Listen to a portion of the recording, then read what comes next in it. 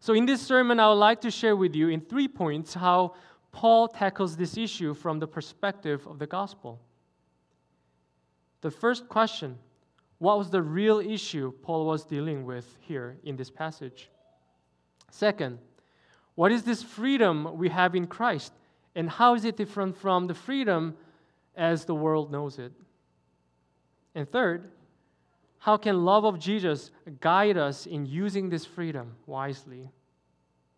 And then I'll conclude the sermon with some applications. Now, this passage is actually the conclusion of Paul's discourse on the issue of food offered to idols, which begins in chapter 8 and runs all the way to the passage we read this morning. Now, in this concluding section, Paul deals with a situation where a Christian sees meat in the market, some of which was probably offered to idols. Now, do a Christian have a freedom to eat that meat? And what if an unbeliever invites a Christian to his or her home and serves such a food? And what if someone approached them and say, that's the food offered to idols? What should a Christian do in this case? And Paul is dealing with these issues at the Corinthian church. Now, if you read this passage carefully, you will see that Paul's concern here is not simply whether a Christian can eat the meat offered to idols or not. It's not about that.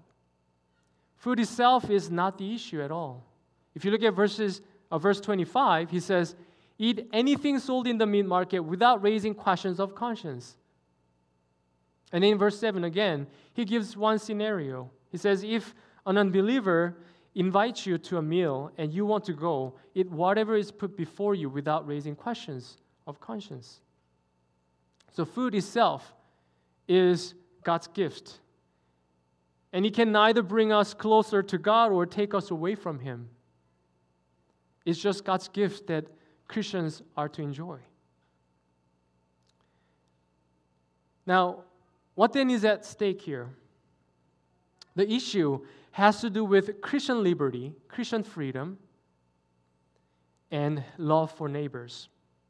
How Christians should exercise their freedom in ways that are loving and constructive for their neighbors. And so Paul gives this one simple principle in verse 24. No one should seek their own good, but the good of others. Now, this is the gospel principle. And this principle finds its root in one of the important commands that Jesus gave before He went away. If you go to John 15:12, which I shared with you last time I was here, Jesus says, love one another as I have loved you. Love one another as I have loved you. Loving our neighbor as Jesus loved us means putting the good of others before ours. And Paul is here applying this principle to the situation in the church. Now here, I want you to take a step back and notice how Paul is approaching this issue at hand. He's constantly trying to draw a connection between the issue and the gospel of Jesus. And this is what Paul committed himself to do in this letter and throughout his ministry. Even if you read other letters that he wrote, you will see that he's constantly trying to draw the connection between the issue at hand and the gospel. And he says in 1 Corinthians chapter 2, verse 2, I resolved to know nothing while I was with you except Jesus Christ and Him crucified. That's the only thing I decided to know. Jesus Christ and Him crucified. The Corinthian church had all kinds of serious spiritual and ethical issues. And as Paul tackles them one by one, instead of simply telling them what to do, he attempts to point them to the gospel and find an answer there. Why? Because at the end of the day, it is the gospel where we can find true wisdom and true power to deal with the problems in our lives. Christian brothers and sisters, are we making these gospel connections in our lives? In our parenting, in our marriage, in our friendship, in matters that we often dismiss as trivial, but in fact may have a huge implication for deeper understanding of the gospel. So Paul says in verse 31, so whether you eat or drink or whatever you do, do it all for the glory of God. And you know, the glory of God shines when we see our problems through the lens of the gospel. Now, Paul here uses two gospel lenses in this passage to look at the problem. The first one is Christian freedom. And the second lens he uses is Christ's love. So let us now first look at freedom that we have in Christ, and then we'll move on to Christ's love that guides this Christian freedom. Now, in this passage, Paul does teach the Corinthians to restrain their freedom in certain situations. But he doesn't in any way undermine Christian freedom. This freedom is part of the gospel we believe, and it is important for Christians to understand where this freedom comes from in order to live as free people of God. This freedom comes from two facts. First, Christian freedom comes from the fact that their God is the creator.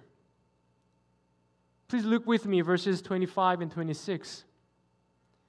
Eat anything sold in the meat market without raising questions of conscience, because the earth is the Lord's and everything in it.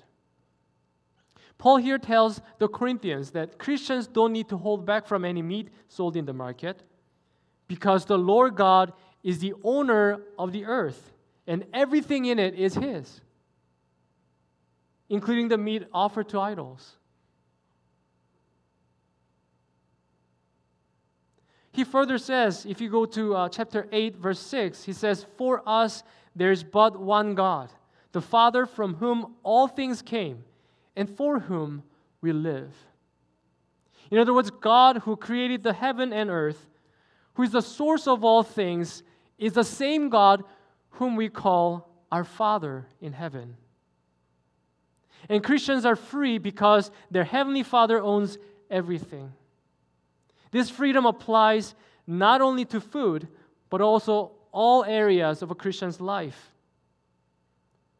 So this is the first source of Christian freedom, that their Heavenly Father is the owner of all things.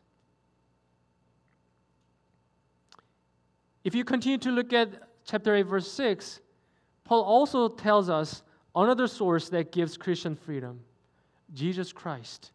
He says, and there is but one Lord, Jesus Christ, through whom all things came and through whom we live. Now, Paul says, through Jesus all things came and through Jesus we live. In other words, Jesus is the very means by which we have our being. He's the very means by which we have our freedom as Christians. And Jesus achieved this freedom by dying on the cross for us. He frees Christians from sin and death so that they could live as the free people of God. We may still sin, but we are not enslaved to sin. We may physically die, but we have eternal life in Christ. So Christian freedom is founded upon Jesus' sacrificial love for us. He's the one who reconciled us to God, our Father in heaven. He's the reason we could call God our Father. Now, you may think this whole talk about these two sources of Christian freedom, the Father and the Son, is a bit of an overkill, right? Because Paul is only talking about this small issue here. He's dealing with the issue of, the freedom to eat food offered to idols. And Paul goes on and talk about God and Jesus Christ.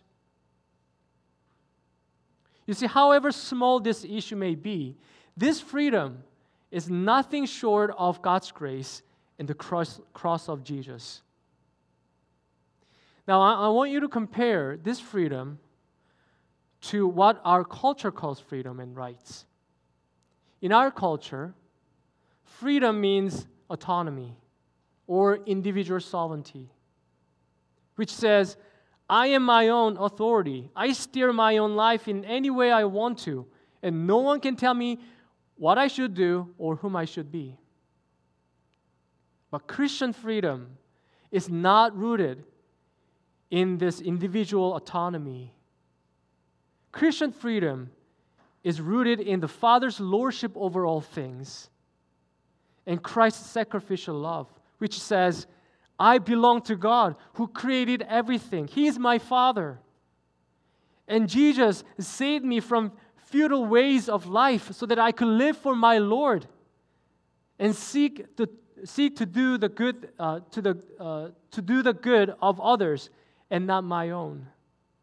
Do you see how different the narrative is? And so this freedom is not about maximizing our freedom to do whatever we desire. It is about magnifying the glory of God and reflecting Jesus' love in our daily life. And Paul warns those who have Christian freedom to be careful. In verse 23, he says, I have the right to do anything you say, but not everything is beneficial. Not everything is constructive. In other words, not all decisions Christians make using their freedom magnifies God or reflects His love. Now, this brings us to the next point. Christ's love as the guiding principle for our freedom. Christian freedom came from Christ's love, and Christ's love should be the guiding principle when we use our freedom to make decisions in our lives. And this principle, let me read it to you again. Verse 24, no one should seek their own good, but the good of others. And this is exactly what Jesus did for us in His love. If you look at Philippians chapter 2, verses 6 to 8, it says, being in very nature God, did not consider equality with God something to be used to His own advantage. Rather, He made Himself nothing by taking the very nature of a servant, being made in human likeness, and being found in appearance as a man, He humbled Himself by becoming obedient to death, even death on a cross. If Jesus sought His own good, none of us would be sitting here today as a people of God worshiping Him. But Jesus sought our ultimate good by laying down His divine glory and becoming sin for us, though He had no sin as the Holy Son of God. This was so that we may be freed from our worst enemies. What are two worst enemies of whole humanity? Sin, which will subject us to God's judgment, and death, which brings us sorrow. And yet Christians who receive this love from Christ, they're freed from sin. They're freed from death. And they're called to imitate this love in this world, using their freedom as the children of God. And Paul uses this principle to give his instruction in verses 28 and 29 in today's passage. You see, although the Corinthian Christians have the freedom to eat any meat sold in the market, eat whatever is put before them when they're invited to an unbeliever's home, he says, but if someone says to you, this has been offered in sacrifice, then do not eat it. Both for the sake of the one who told you and for the sake of conscience. I am referring to the other person's conscience. In other words, if eating the idol meat is not beneficial for your neighbor's conscience, then you should refrain from eating it. Now, who is this informant? Who is this person informing the Christian about the source of that food? Is it another Christian or is it an unbeliever? Now, scholars are divided on this question, but in either case, it is certain that this informant doesn't think a Christian should be eating meat that is being offered to idols. And that's why this person is pointing that out to the Christian. You shouldn't be eating that. It's been offered to idols. Christians do have freedom to eat. And yet, in this situation, Paul says, do not eat it for the sake of that person. Because their conscience will be hurt if the Christian chooses to eat that meat. Now, in this case, although the Christian is free to eat the food, Paul warns the Christian not to eat it. And if you go to verse 29b, he says, "For why is my freedom being judged by another's conscience?" Now, John Calvin, a legendary theologian, he explains this verse like this. Paul gives serious warning that if we use our freedom just as we like, and thereby cause offense to our neighbors, the result will be that this matchless gift of God will be condemned, ruining our freedom by making wrong use of it. And Paul here is telling the Corinthians to refrain from the thing that they are free to do, because that is a way of doing the good of others. Now, we can also think conversely. We can also think about the situation in which we proactively do things that we are free not to do. In other words, we don't have to do them, but we proactively do them for the sake of others. Let me give you a little illustration.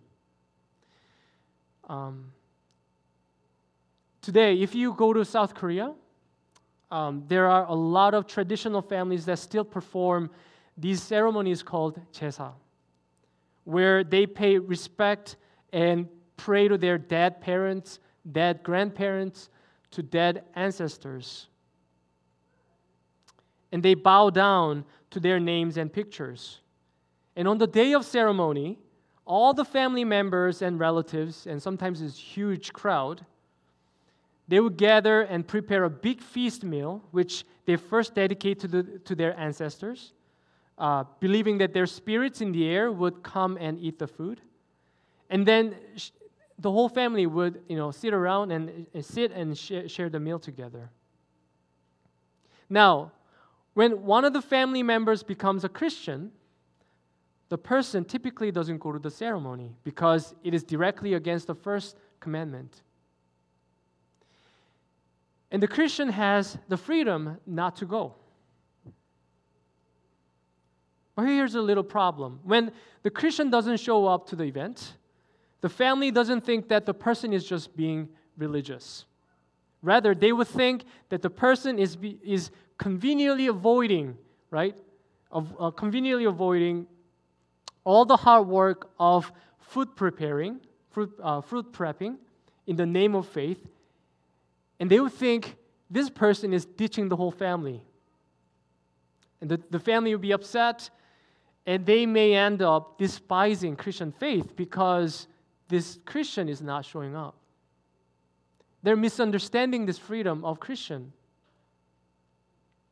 And here's how Christian freedom guided by Christ's love can really shine.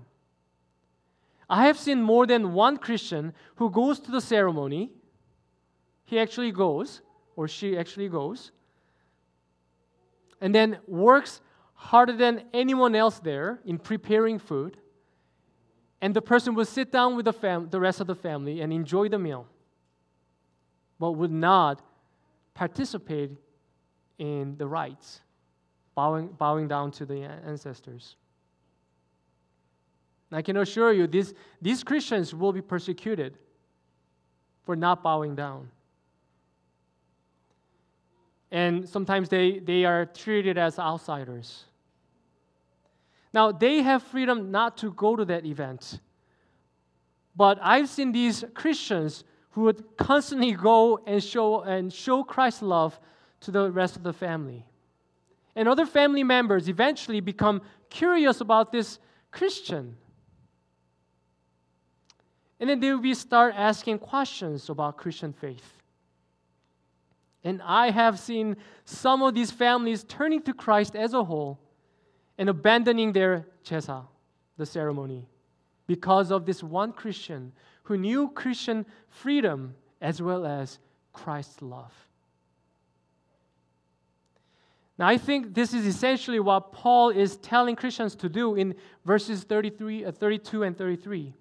Here, he's not just telling them what not to do, but also what to do proactively in order to love their neighbors as Christ loved them. Please look with me. Do not cause anyone to stumble, whether Jews, Greeks, or the church of God, even as I try to please everyone in every way. For I am not seeking my own good, but the good of many, so that they may be saved. Paul is not telling Christians here to become men pleasers. Rather, he is telling them to use Christian freedom and serve others in a way that these people can understand, so that they could understand this glorious freedom in Christ, so that they could benefit from it and even be saved. You see, actively seeking the good of others is what Jesus did, coming down to us, living among us to understand and empathize with us, dying on the cross and rising from the dead to deal with our sin and death. And Paul says in chapter 11, verse 1, follow my example as I follow the example of Christ. In other words, imitate this Christ. Do what Jesus did. You're given the freedom as God's children to imitate Christ. Christian brothers and sisters, you have freedom as children of God in this world. And you are called to use this freedom to demonstrate Christ's love. Now, let me now conclude this sermon with some applications and exhortation. Now, if you're a skeptic or not yet a Christian, perhaps because you're afraid of losing your autonomy or freedom independent of God, I pray that you will reconsider. See that this freedom may bring you autonomy, but could never bring you true peace in your heart, because you don't know where your autonomy is taking you or where you will end up. Also see that your freedom may bring you sovereignty over your life, but that can never offer you the true meaning and purpose of this life other than the ones that you make up for yourself. Because you did not choose to be born in the first place. There's one who created you and have purpose and meaning for you. So turn to Christ. In Him is a reconciliation with God who created you and gave you life. In Him is the victory over the real enemies of your freedom. The very things that are hindering you from enjoying your true freedom, sin and death. If you're a Christian, meditate on your Christian freedom and Christ's love. You're free because you are never on your own, but have a heavenly Father who created all that you see and to whom all things belong. And He's the one guiding your life path. You're free because you have a heavenly brother, Jesus Christ, who sought your good and brought you an everlasting life, not through anything you do or anything you have done, but through His death on the cross alone. So meditate on these wonderful truths as you deal with problems and issues in your daily life. Because as Paul teaches us, it is in this gospel truth that you will find the wisdom and power of God to deal with your problems. So meditate on it, pray on it, that you may be able to see your troubles and issues through the lens of this amazing gospel truth and find true comfort and strength in Him. Lastly, imitate Christ in His love. Now in chapter 9, in the same book, in the same letter, Paul gives his own example of imitating Christ. He says, although he has right to be paid materially for the spiritual seeds he's sowing for the Corinthian church, he says, I'm not going to use that right. Why? To win as many people as possible back to Christ. Knowing that the ultimate good of others is in this gospel. And he doesn't want to use his right to become, because this might hinder, to be a hindrance to them in his own context. As you live as free people of God, we can also seek to do good, to do the good of others, trusting that God will take care of us and guide us. You know, sometimes we see Christians doing radical goodness for others because they trust God that He will take care of them. Child adoption is one. And some Christians intentionally go into less fortunate neighborhood to live there and support those who are in need. They have freedom to use the resources God has given them, and they have decided to channel them to those people who are in need.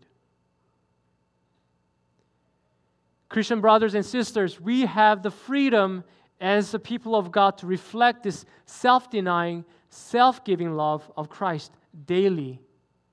It doesn't have to be something radical. In our relationship with our spouse, with children, and our neighbors who may be going through a tough time, who are saddened by the things that happen in their family, you could be there for them. Now, I can assure you this will be a daily struggle if you try. Daily struggle. Because, as we all know, our old self always shows up. And our old self always leans towards selfishness and self-centeredness. Denying ourselves and making these decisions for the good of others always requires daily commitment to meditating on this gospel and relying on the wisdom and power of this gospel. As Jesus said in John chapter 15, apart from me, you can do nothing. So I pray and I hope that we, empowered by the gospel, may commit ourselves daily to imitating our Lord Jesus for the glory of God and advancement of His gospel. Amen. Let us pray.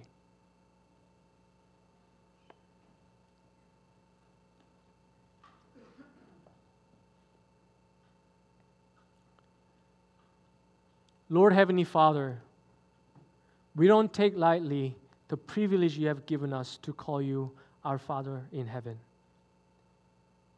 It was through your Son who gave Himself for us so that we may be freed from our sin and death, that we may live freely as your children, knowing that we do have eternal life, knowing that we have your love,